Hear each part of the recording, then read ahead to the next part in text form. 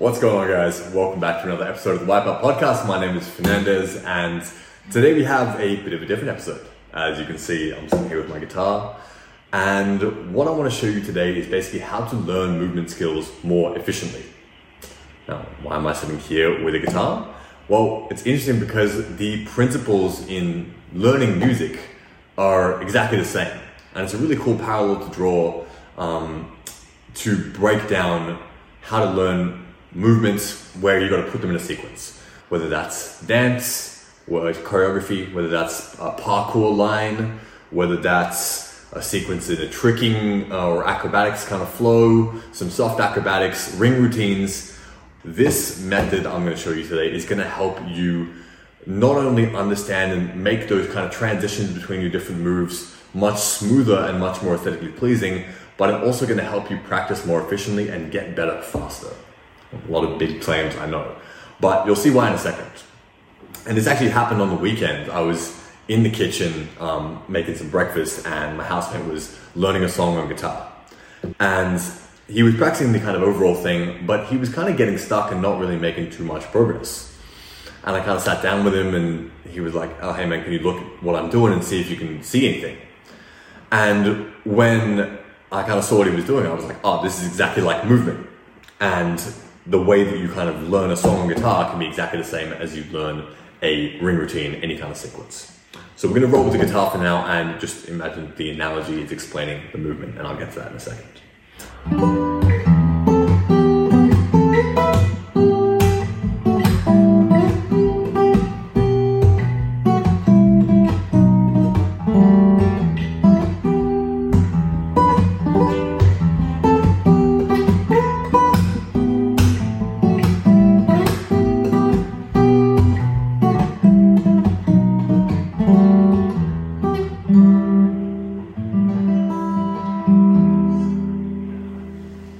So, first of all, I want to show you guys what not to do when you're learning some kind of sequential thing. This can be applied across all different kinds of learning, and this kind of method can be thought about as chunking or identifying the weak links. So, when my housemate was first trying to learn this song, he was kind of trying to do it like this. So figure out the first chord and be like, okay. No, this.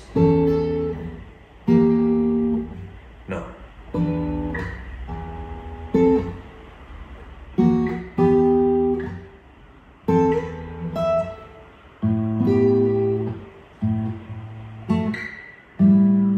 And this is pretty typical of when people start to learn songs in general. It's exactly the same way that I started to start. I would take a piece of music that I wanted to learn, and I would try and just play my way through the entire thing, pausing when I needed to figure out a new chord, and just trying to get my way through the entire thing.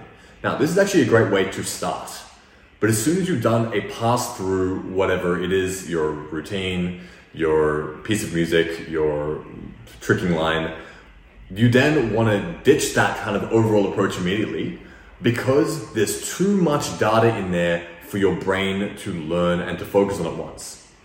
We have a limited what's called attentional space, which is where our conscious mind can only focus on so many different bits of data at once before it kind of gets overloaded and can't think about any more things. If you've ever tried to do some weird thing in movement, like swinging your arms both ways or trying to pat your head and rub your stomach or something like that, and you've never done it before, it can feel really like, oh, my brain's kind of exploding, because you're trying to focus on things that are almost outside your level of attentional space that you have available for learning in a single instance. Now, to get around this, what we want to start to do is break things down into different little smaller chunks and start to make those chunks, take those chunks from conscious focus to subconscious competence. That is basically the idea that will take you through to making your practice far more efficient and getting you to the point where anything that you're trying to learn in terms of these sequences is going to start to look like a polished picture much sooner. It's really cool. And here's how I would do it on the guitar. So let's just say that I've got this whole line that I'm trying to learn, and I'm kind of stumbling my way through each one of these. And I actually did this with my housemate, and he got the piece of music he was trying to learn in a fraction of the time after we started doing it this way. So first of all, what I would do is I would take the very first chunk, the very first link in the chain. Those are the first two chords.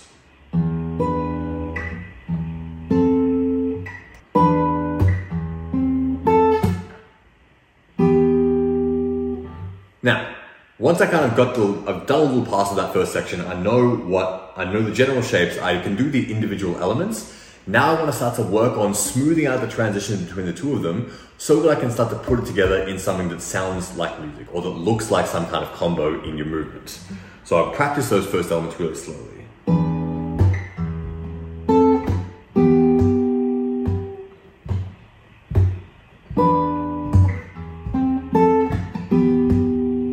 And once you can do that, you start to speed it up a little.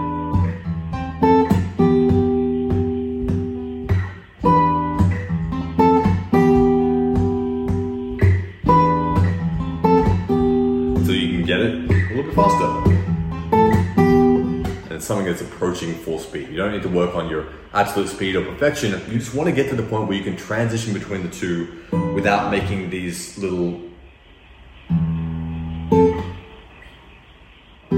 stuttering things all the time. Once you can do that, you've already got your first chunk. You've already got your first link in the chain that you can start the sequence.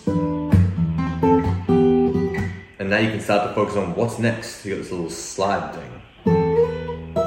Maybe this one's a little bit harder. You gotta practice this. And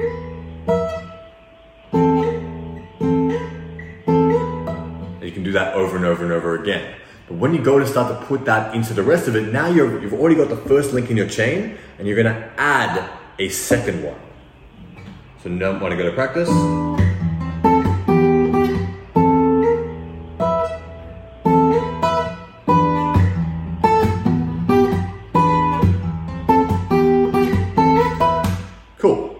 now, I only got one successful attempt in this example here, right? But what did I get 3 or 4 more successful attempts at? That first thing that I just learned, that previously I had to focus all of my attention on figuring out, and now it's all starting to fit together. I'm able to get so many more successful reps because I've taken the time to make this first link in the chain very solid, get this looking like an actual piece, and then when I go to start to build on,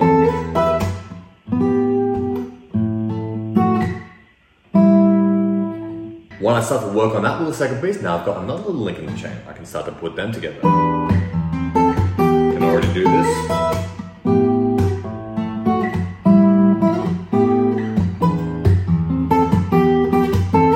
Every single time you go back and play through the entire thing, you've already got your first piece down. This does not happen if you try and learn the whole thing at once. If you don't take the time to take what is that conscious attentional space and make that subconscious, then every single time you're going to go pass through, you've got to figure it out consciously again.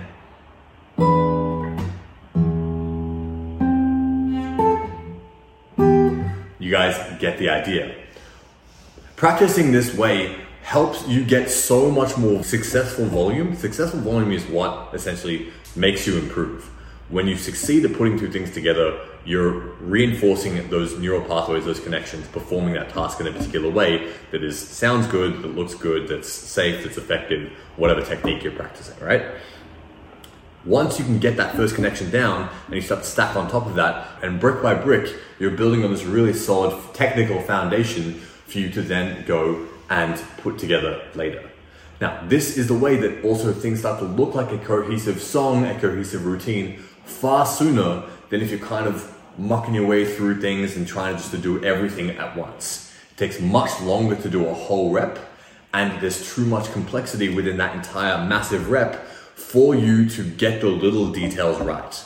And when it comes to movement, when it comes to music, all of those little details are what makes the difference between a kind of scrappy product and an overall polished looking thing, something that feels really cool to do, something that sounds good, something that looks good, all of the above.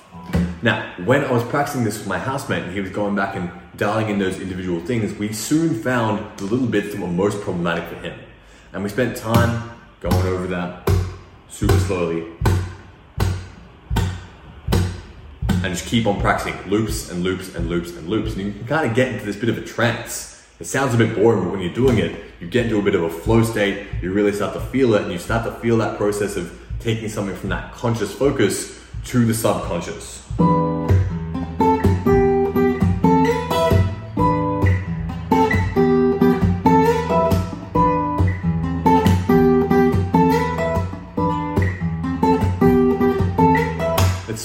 of fun and soothing and to do. It kind of feels nice on your brain.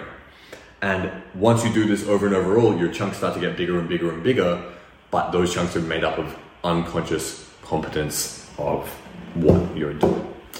So if you were to take this and apply this to a movement skill, a soft acrobatics line, for example, you've got a back roll to a butterfly kick to a tornado kick to a cartwheel.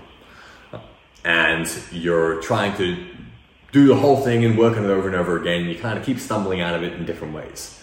You can do exactly the same thing. Take the first two pieces, your back roll to butterfly kick, and start to practice the transition between those two. Start slowly and then build it up over time until that piece is feeling super, super, super comfortable.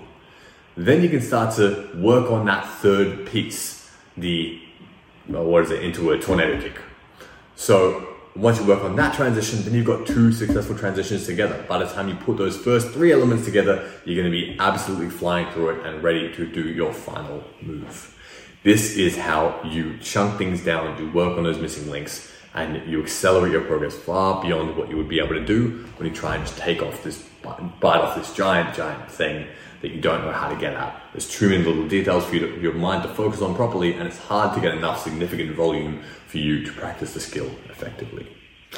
I hope this has been interesting, guys. I hope this has been something fun for you to think about. And whether you play music or you're into different movement skills, I hope that you can start to implement this repetition, this chunking based repetition into making your skill, your practice sessions more fun, more flowy, and getting your final products much more nice looking.